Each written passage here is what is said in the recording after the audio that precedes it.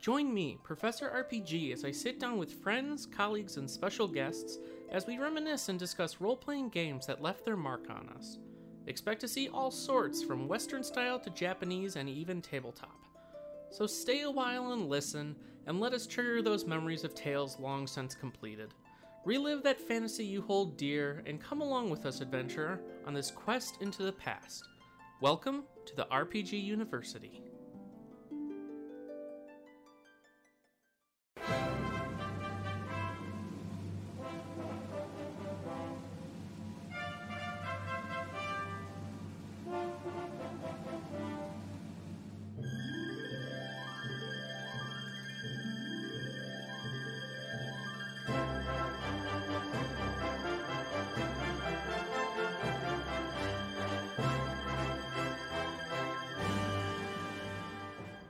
We are here this time talking Dragon Quest XI-S with Master of RPGs and truly a positive figure on Twitter, Mr. Stealth40k. Welcome, Stealth. Thank you so much for taking time out of your Saturday to come talk Dragon Quest with me. How are you doing today?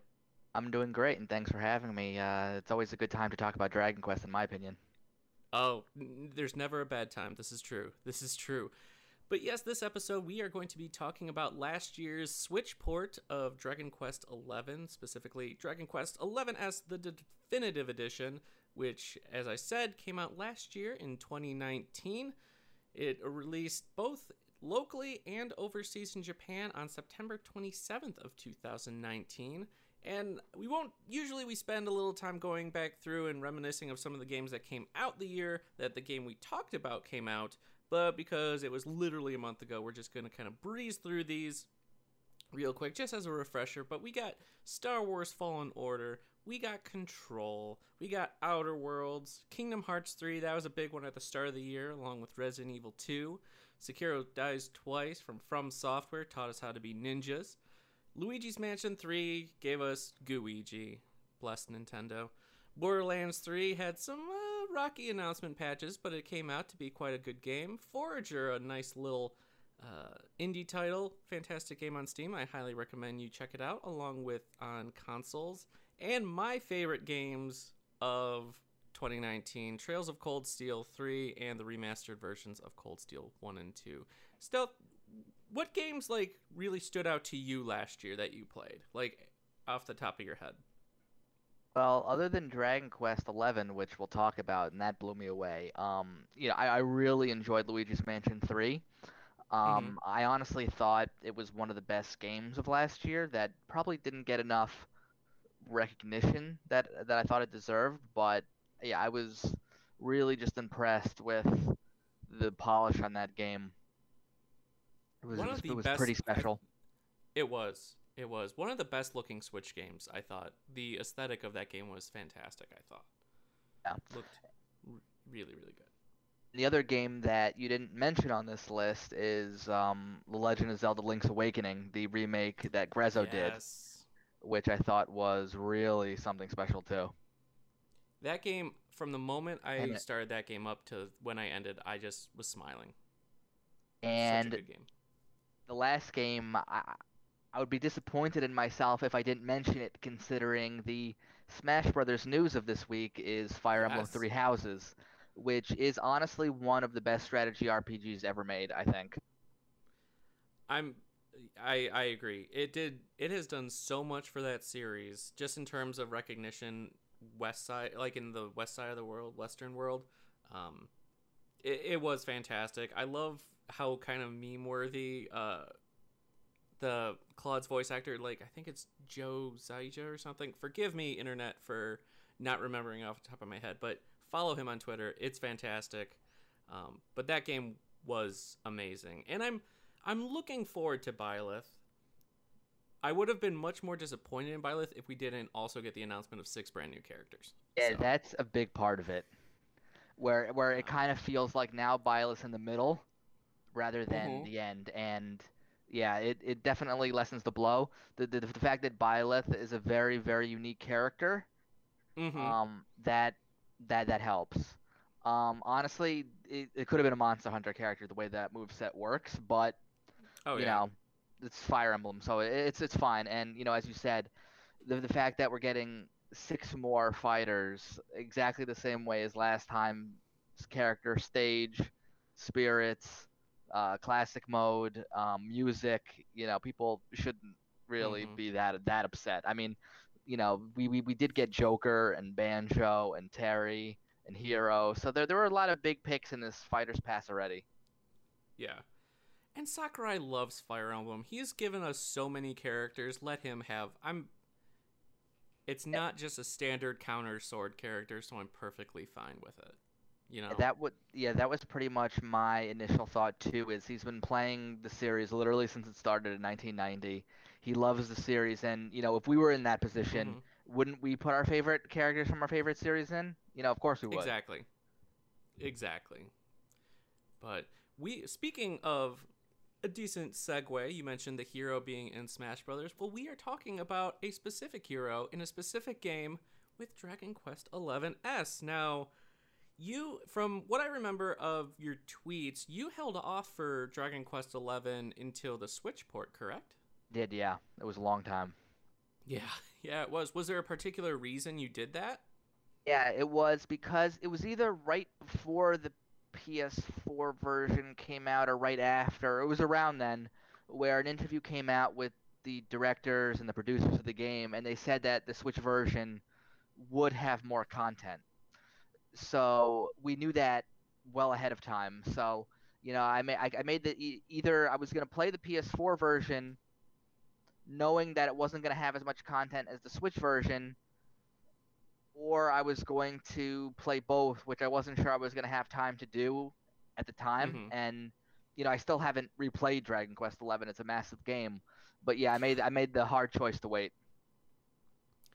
Well, your resolve is super strong because I'm not that strong. I had to pick it up with PS4 and then again on Switch. But what an amazing title Dragon Quest XI in general is. But as you said, the additional content with the definitive edition blew my mind. It is literally 2 games because you get the 2D version too. You know. Yeah, Did you you get go ahead? you get all the 3DS content, which included Mm-hmm. the 2D 3D Switch, as well as the ability to jump into 2D versions of other Dragon Quest areas and have even Mm-hmm. more quests to do there. So yeah, it was just not to mention the Switch exclusive added scenes and content and all of the quality of life changes they made. So it was just an enormous package. I love the now when you were primarily playing, did you have it on the orchestral soundtrack or the original MIDI soundtrack? I've never actually heard the original MIDI soundtrack. I think on the Switch version it's default to orchestra, so that's what I Yeah. went with.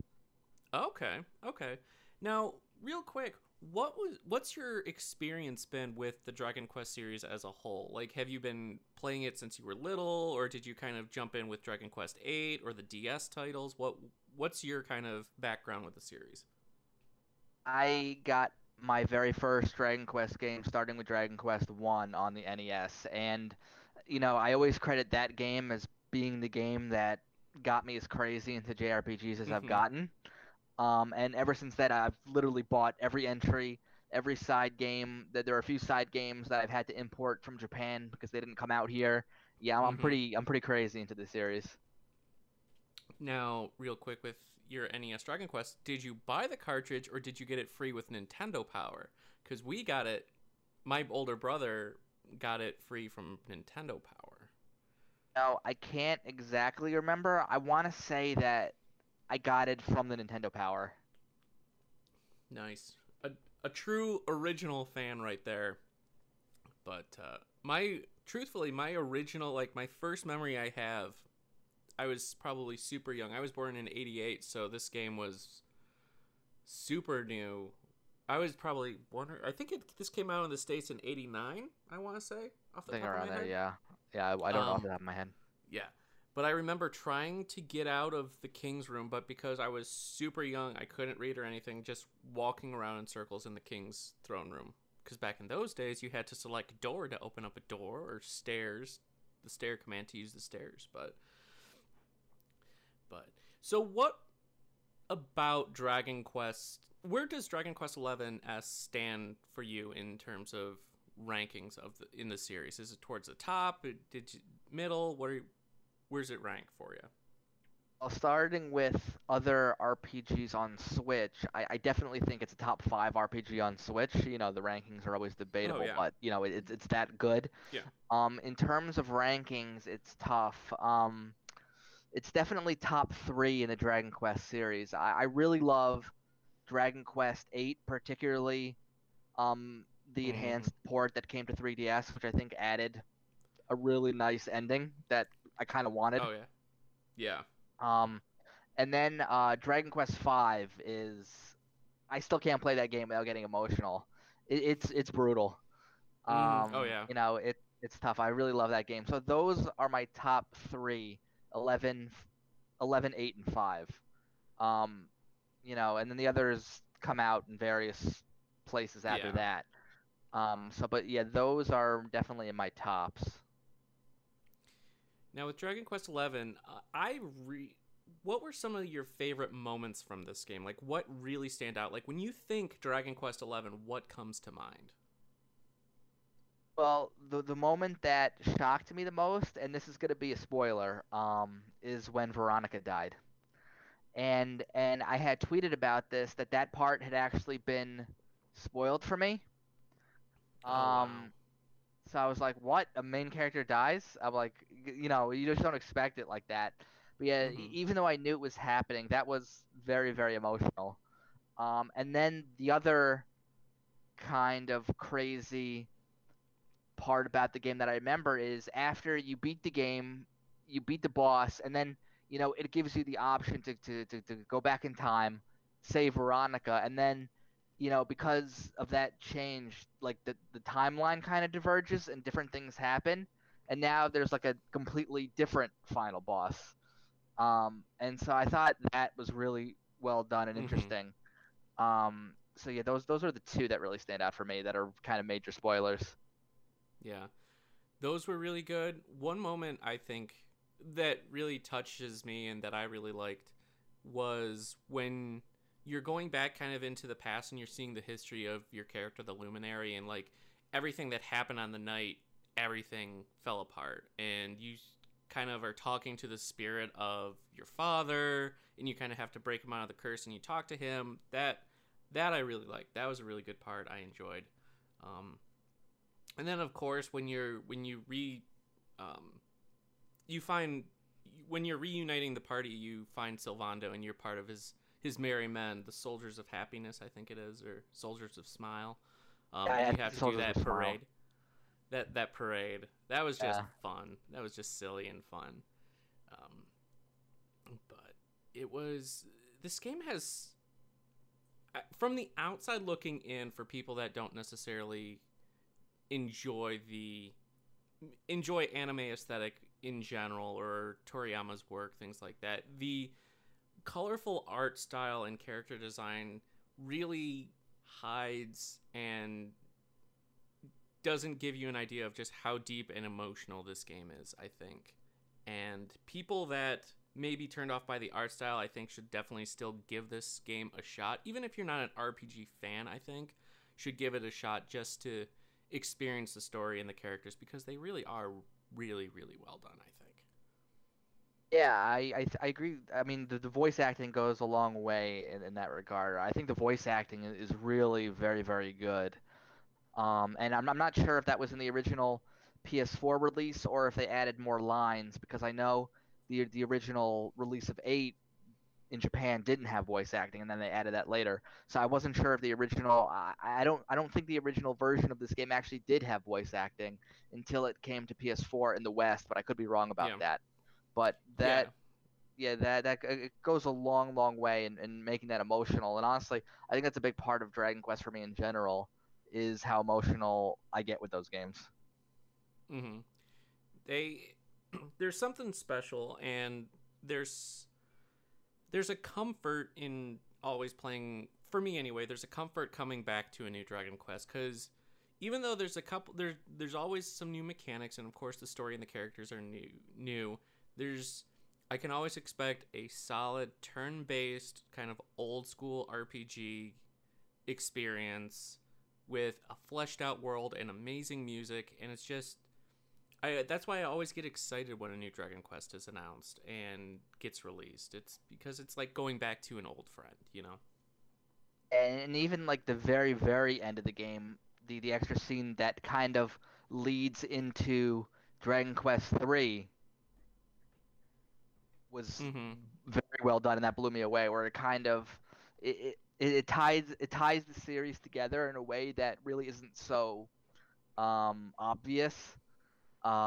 Which I really really liked. Where basically Dragon Quest 11 is just one story in this whole realm of Dragon Quest games. It's just one book on the shelf, and yeah, so it's always fun to see what the creators of the series do to kind of tie everything together.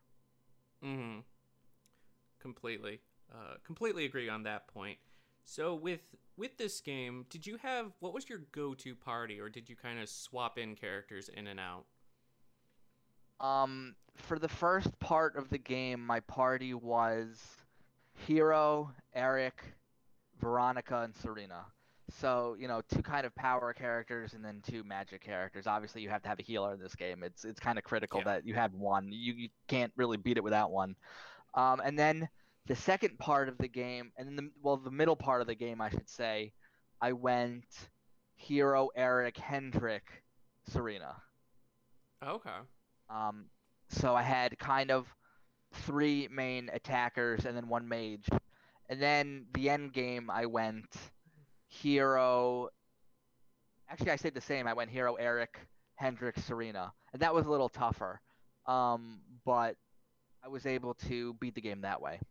I didn't use Sylvando. Mhm. I didn't use Rab. I didn't use Jade. I kind of stuck with four that I really liked. Yeah.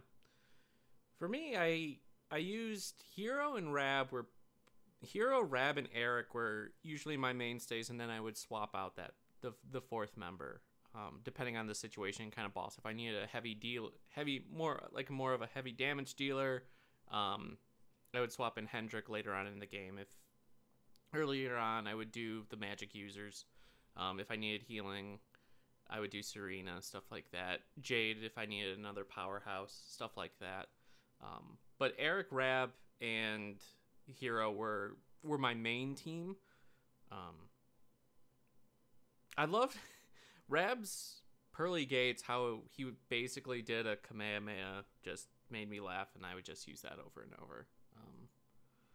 It was it was a good time. I Now, used did the you other. Sorry, go? just the kind No, of. go ahead. I used the other characters like Rab and Sylvando when there was like a quest specific thing that I had to do with Mm-hmm. them. But yeah, other than that. But it's so cool. Like I would watch, let's plays of this game and blind runs, and everyone uses different teams. So that's what makes it fun is you can kind of pick who you want. And that's such a good indication that the game and the characters I feel are balanced because you can get through the game with all these different characters. That there's not a clear definitive this is the best character. Don't bother with the other ones. Like And I feel a lot of yeah, games can be. the only character you really sort of need to at least like beat like a lot of the extra bosses and the end game stuff is Serena. Like you do need like that top level healer. Mm-hmm. That's like you can't kind of try and do as much damage as you. Well, I guess you can. If you level up high enough and you do enough damage, you can do it without a healer, but it makes it very hard. So that's kind of like the one character that I would recommend for every team is definitely Serena. And I think that can be applied to a lot of RPGs. Make sure you have a good healer on your team, whether Yeah. it's a traditional JRPG or an MMO or even Western RPG. Just make sure you got a good healer. They save your butt a lot. They save your butt. So, so did you complete all the post game content as well, like the secret bosses and everything? So I did every quest but one, And I don't know if you remember this, but you know how you have that like wheel quest where you take a certain predetermined party in that like Sri Lanka area, and you have Yeah. to, yeah. So there's a quest there where you have to beat all of those, and I think one of the last items you get someone wants. So I didn't do that because I didn't level up Mm-hmm. my party high enough at that point to be able to complete that side quest. But I did every other one but that. I got enough mini medals to get all the prizes, which they're very great. Nice. They're very generous with that in this game. Actually, they give you more than you need.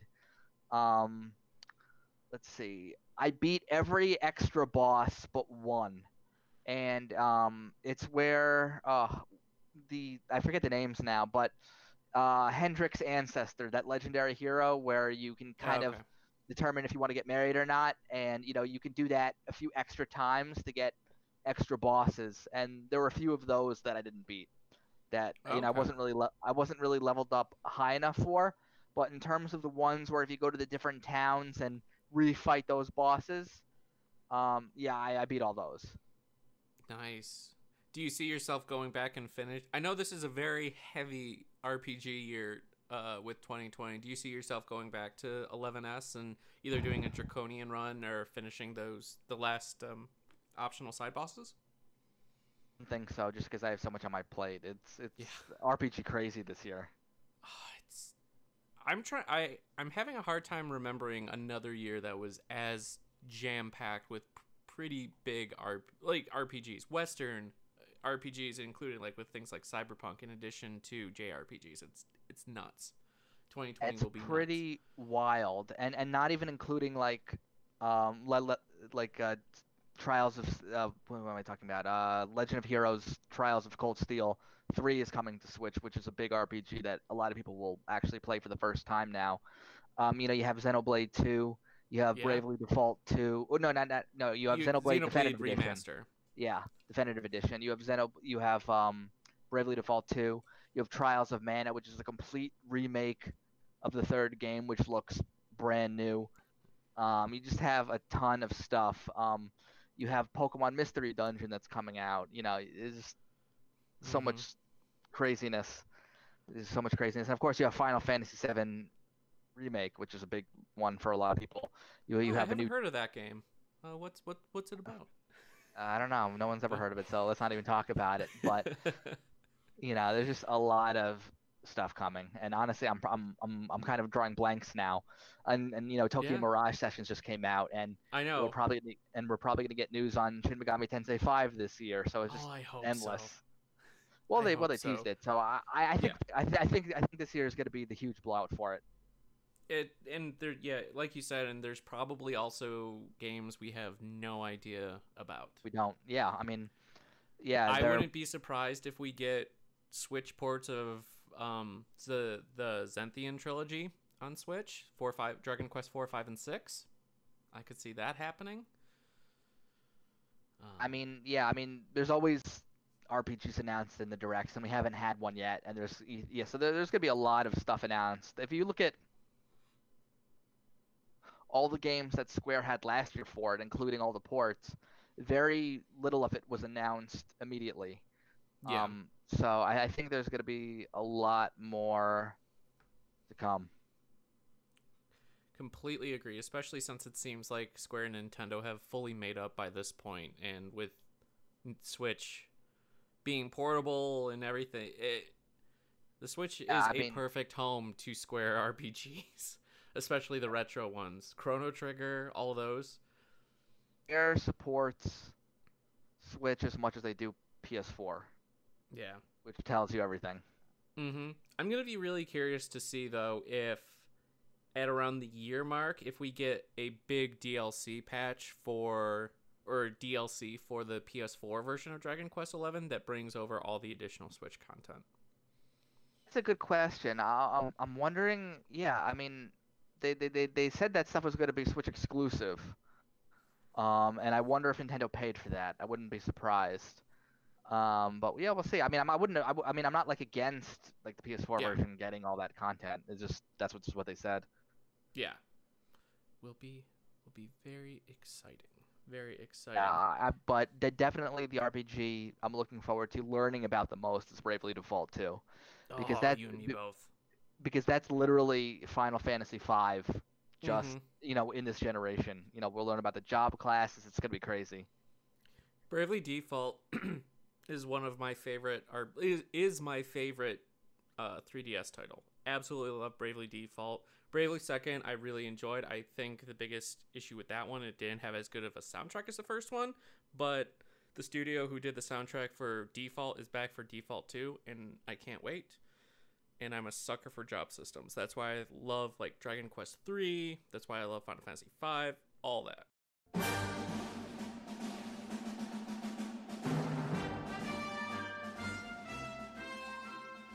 We aren't the only people, surprisingly, that love Dragon Quest XI's, so we are going around the web. We're going to start with the Coding Gamer over at the Dragon Quest subreddit. They say for their favorite memory of Dragon Quest XI, I always love the early game when it's just you and Eric on the road. You feel like you're being hunted and you never know if where you're going next, you're just going to fall into the hands of Heliodor once again. I know this technically remains throughout most of Act 1, but the tension in the air is a lot stronger prior to the door of departure, in my honest opinion.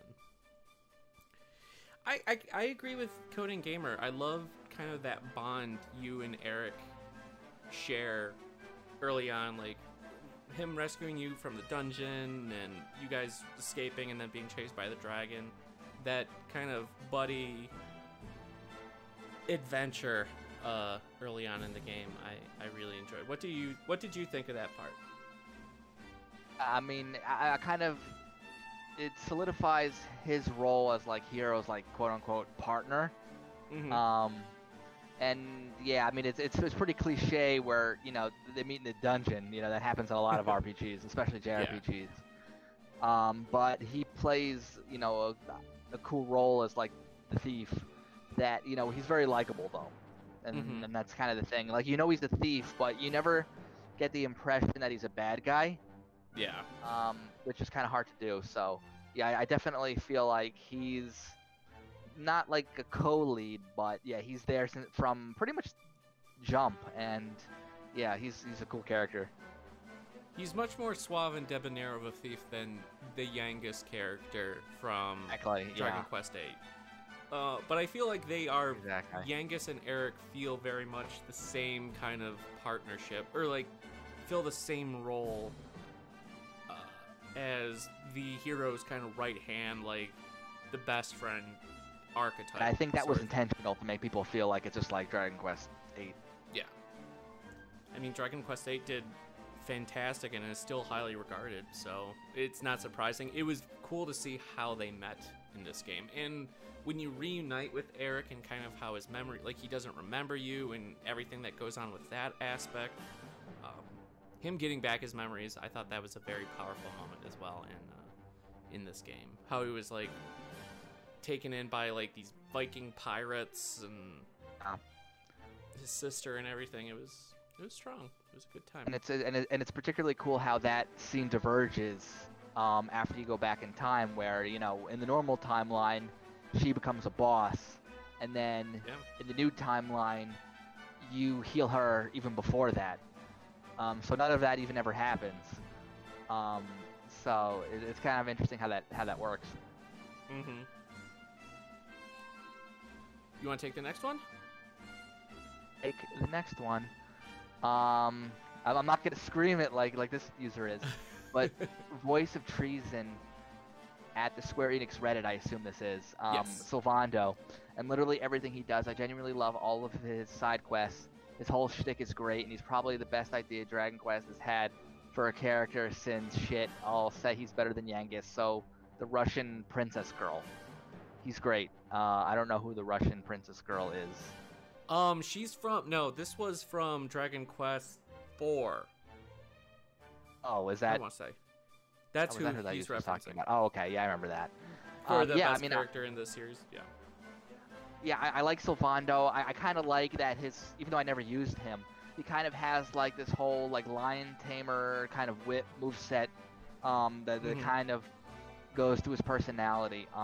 And yeah, I enjoy the story with his father, where like he grew up a knight, and obviously, as soon as you meet him, like, okay, he's fought before, he knows how to use a sword and everything. But then like 50 hours later, then you learn about his story. Like, it's not immediate. Mm-hmm. And I don't know, I am assuming you checked out the results of Square Enix, or it might have been Famitsu, put out a poll all about Dragon Quest XI recently, and It's like the number they one recently liked put character. yeah, even in the West, and it's like, that makes me feel good, because for those of you that haven't played Dragon Quest XI, first off, you should. Second off, Sylvando is this very flamboyant, I would flat out say, like, bisexual, or probably, wouldn't you? Like, just... yeah, I mean, I guess you would have. I guess I think, yeah, that's the way he's written. Yeah. It never explicitly says he's anything. But yeah, if you had to guess by his dialogue, yeah, you'd think. But even then, it doesn't matter. He's just a beaming, radiant, positive energy in your party, and it's fantastic. He's a good character. He is, and he got the #1 poll as everybody's favorite character, so yeah, Sylvando for Smash. I'd be okay with Sylvando for Smash. Yeah, I mean, I wouldn't be opposed to it. I wouldn't be, but obviously... He wouldn't be my first choice, but... Yeah, they already... I don't think they're going to add another Dragon Quest character, but yeah. I'm glad... I think at least he made it as a spirit, if I'm not sure. Yeah. Let me see. Probably. Curious now what all... Actually, I don't think... I feel like they added all of the Dragon Quest XI characters, or at least the party and spirits for Smash. See, I actually don't think they did, but let me find that real quick. Travesty! Get on it, Nintendo. Sylvando deserves to be at least a sticker in Smash. Spirits, here we go. Okay. Yeah, okay, yeah, there's one spirit called Heroes Comrades, and it's all of them together in one spirit. I couldn't remember them as individual spirits, but yeah, they're all together as one. Good. At least he's represented somewhat in Smash. Yeah. Next up, over on the Dragon Quest subreddit, we have Dark Paladin 2. I started an all-Draconian run on the PlayStation 4 around the start of December 2018, and I beat Mordegon on late Christmas Day. In all the attacks to finish him, it was have a ball. Sylvando really did bring a smile to my face and restore happiness to Erdrea on Christmas Day, no less. Another moment would have had to been the second true ending credits, seeing the montage of games that came before and the epic music that accompanied it. Switch was better because it had the orchestral soundtrack, or the orchestral credits. What a good way to beat Mordegon. That's a good one. And another Sylvando fan, man. That a lot of people in these comments like Sylvando, and I didn't pick people that mentioned Sylvando for clarity. It's just a lot of people like Sylvando. But we really didn't touch on it. The orchestral track in this game, the soundtrack in general, but the orchestral track is fantastic. They didn't make all the music but the field theme, the battle theme, like the major music, is all orchestral, and it sounds really, really good. This game has a fantastic soundtrack. Even the MIDI, I primarily play, because I played through a lot of the Dragon Quest XI on PS4, and then when they announced Dragon Quest XI-S, I replayed it on Switch. Even the MIDI soundtrack option is fantastic, I think, in this, and deserves a listen. It's just a really good soundtrack in general. It is. You want to take Neptune Angel? I will take that one. It is really the little bits for me. The friendship between Eric and Hero, the banter between Veronica and Eric, the parts where Sylvando calls Veronica Ronnie, Sylvando's relationship with his father and Hendrik, Rav's porn magazine, Hendrik's memories with Jasper, the part where Sylvando wakes you up and shouts, "Morning, darling," etc. I just love all the moments with the characters so much. And yeah, that actually is kind of funny where it's not even just Rab with the Porn magazine. It's Hendrik too. Mm-hmm. Yeah, they both have that weakness. Let's just say. The little interactions between your parties in this game, and really, I think any RPG should take lesson and do more of this, but it's those little moments, like Neptune Angel mentioned, that it just fleshes out your party and makes them feel so much more than just party members. It develops that bond and kind of that friendship and makes you really feel like these are people that would go through all these crazy hardships together for a common goal and stick with each other. Yeah, Morning Darling, I always liked those. Those were fun. Those were good. Next we have Second Nap. Sorry if I butchered your screen name over at the JRPG subreddit. The beginning of Act 2 stands out to me. The whole first act, you're being told you're the hero, and everyone goes out of their way to help you, and you're sitting there asking why. I haven't even done anything. I don't deserve all this praise and love. The second act starts, and suddenly you have to live up to their expectations. You need to become the hero they saw in you, and save everyone as they once saved you. I feel like this twist, while not unexpected or original, was handled in such a nuanced way that it cut right through the cliche and had a huge emotional impact on me. The splitting up of the party, when that happened, blew my mind. It was like when that happened in the story and everything, and everyone got spread to the winds and you had to reclaim everyone. It's like, whoa, I was kind of annoyed when it first happened, and then when I was actually going and rescuing everybody, it was like, okay, this is handled really well. I'm enjoying it. Yeah, because at that point you kind of feel like your party is pretty powerful. Yeah. And then they just kind of blow it up. Yeah. Like, you've gotten your routine down, you know who you're using, you have, like, strategies you've developed and used, and then suddenly it's like, nope, now you gotta start from square one. And it's like, what? No! And why am I a fish? You know? Yeah. Shout out to the fish part, too, I have to say. That was a clever use of, or a way to hide the hero. And the rhyming mermaids. That was a really clever use to do that. I kind of like that whole underwater town. That was, and the music in that area was super. And when it was getting assaulted by Mordegon's general, I can't remember which one it was, but and like the queen of the city like sent you away, and it's like, you have to go, you have to do that. You're back. That was kind of emotional. It was. You saw them crumbling, and it's like these people that had harbored you and kept you safe.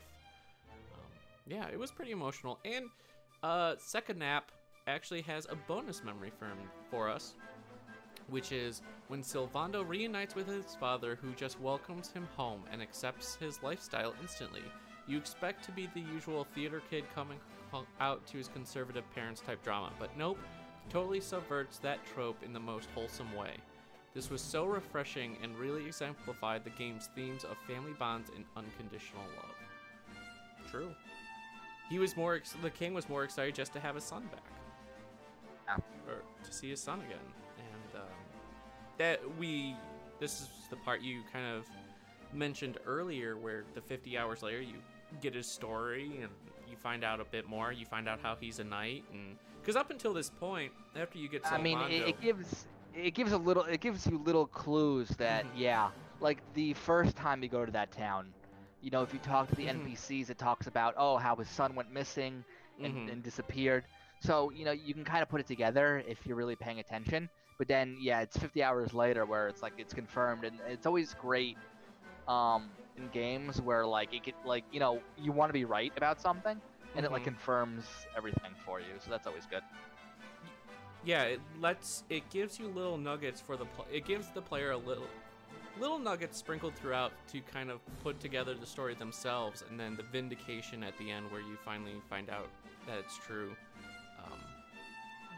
Makes the players little detectives, and I like that. But I agree with you, Second Nap, that was a really, really good point, and it does exemplify the game's themes of family and love. So, good memories. Oh, the next one, I'm not even going to try and pronounce this. Psyqueza 35. Yeah, we'll go with that. It might be weird, but the Bestiary item book changing when you get to the second part and third part of the game was a really great moment for me. I love that even the UI pretended you were almost done with the game and then boom, new pages. So basically what this is referring to is the fact that the first part of the game, you get your regular named enemies. The second part of the game hits, they all have red eyes, and then they become like vicious, whatever. It's like vicious, so like just slime becomes vicious slime, and literally almost every enemy now has a new version. And then the third, actually I think vicious might be the third. But yeah, there's 2 levels where like all the enemies just completely change. In the UI in this game, in responding to their message as well, it is a very clean UI. UI stands for user interface, by the way. Yeah, it was cool. Little touches like that really help just immerse you. I feel like a good user interface, a good menu system goes a long way, I think. Especially in RPGs where menus are so important, in whether it's equipment or stats or all sorts of things. You could literally look up anything. It's as deep as you want it to be, and I'm all for it. And for the last memory around the web, we have Emi Sugoku at the Square Enix subreddit. In Act 3, just roaming around doing quests, looking at my long quest list and thinking, am I strong enough now for that? No, maybe I should finish another quest first, then go for it. In kind of expanding on what they say, just the exploration in this game. The world is huge in this game. And there's so much to do. So just the exploring aspect really does, there's a lot to do in this game.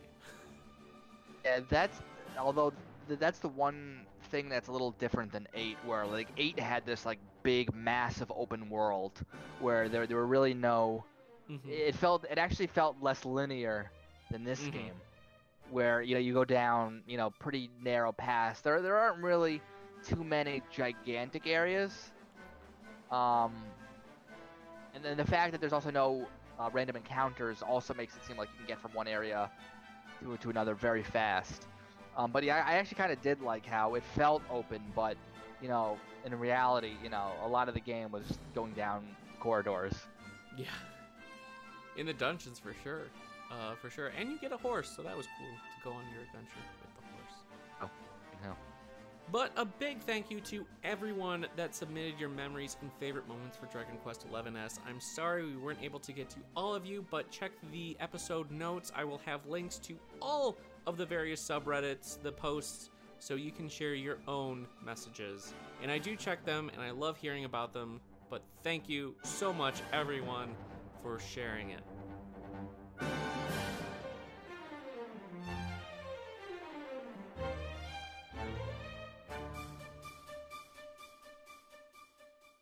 Now, this is right after we always go into how and where to get the game we've been talking about, in case you're interested in it. Now, this is probably the easiest game to still get out of all the games we've talked about so far here on RPG University, because it is so new.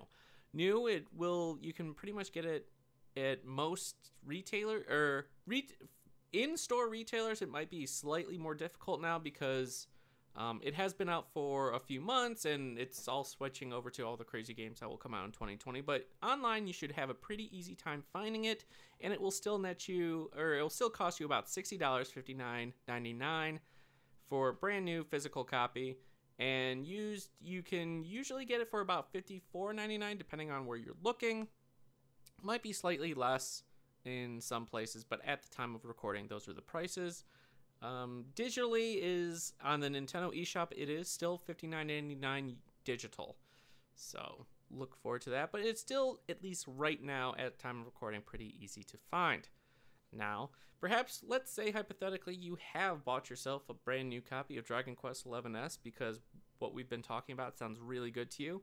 Well, Stealth and I have some tips for you for new players entering the world of the Luminary. So Stealth, what advice or tips would you give brand new players? Oh, mine would be to talk to all the NPCs.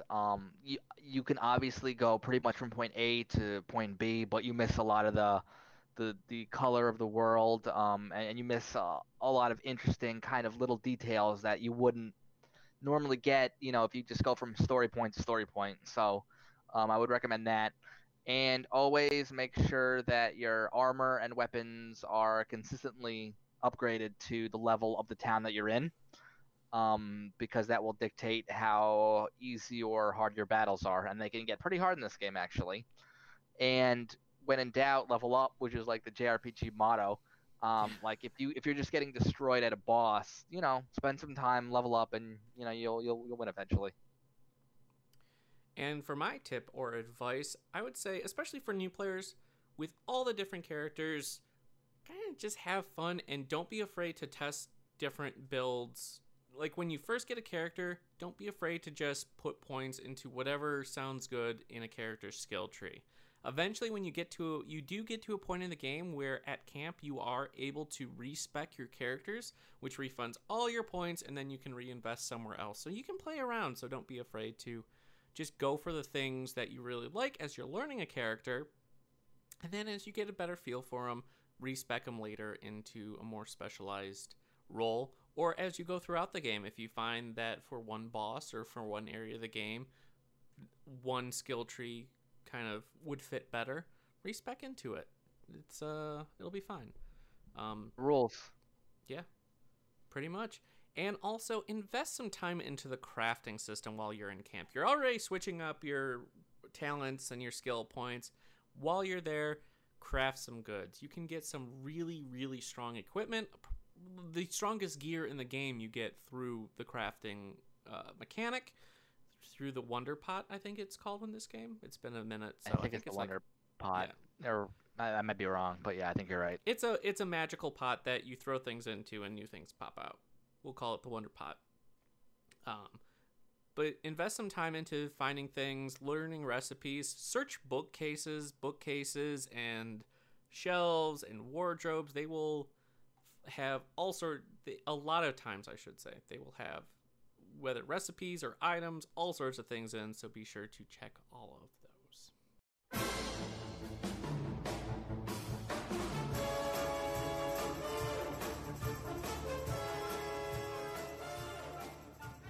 We are on to perhaps my favorite part of the show, the monster or enemy of the week. Stealth, what enemy did you choose for the enemy of the week? Well, in honor of the topic, I chose the Dragon Quest Slime, which might be the most iconic JRPG enemy there is, like right next to the Goomba in Mario Brothers. Like, everyone knows the Slime. Oh, yeah. If you show a slime to pretty much anyone in Japan, I'm pretty sure they would be... No, yeah. They would know. And even over here nowadays, I think you would... For people that play RPGs would recognize it, but... The slime. Yes, the little smiling blue blob. Their family in this game is of slime. When you fight them around the opening area, they have 7 HP. Unfortunately, they're lacking in the magic department with no MP to speak of. Their attack stat is 10 with defense stat of 8. Their agility is set to 4. And if you manage to vanquish a slime, they will give you 2 experience. They'll drop 2 gold. And they might drop the occasional medicinal herb, which is their common drop. Or if you're lucky enough, their rare drop will be a slime drop.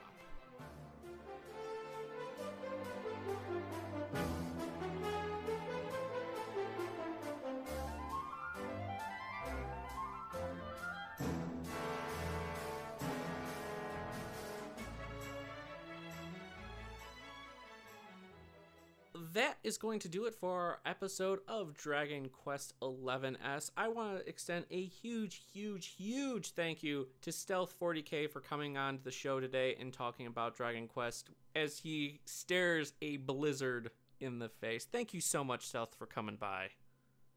Thank you for having me on. I'm always up for talking about RPGs for sure. Well, I love every tweet you put out. You are such... in a Twitterverse of such polarizing opinions and people just hating on each other or just spouting off negativity or random stuff. You are such a breath of fresh air, and I always love the positive message you put out there and the passion in all your tweets talking about games you love. I always look forward to the good stuff that you have to tweet out, and thank you for that.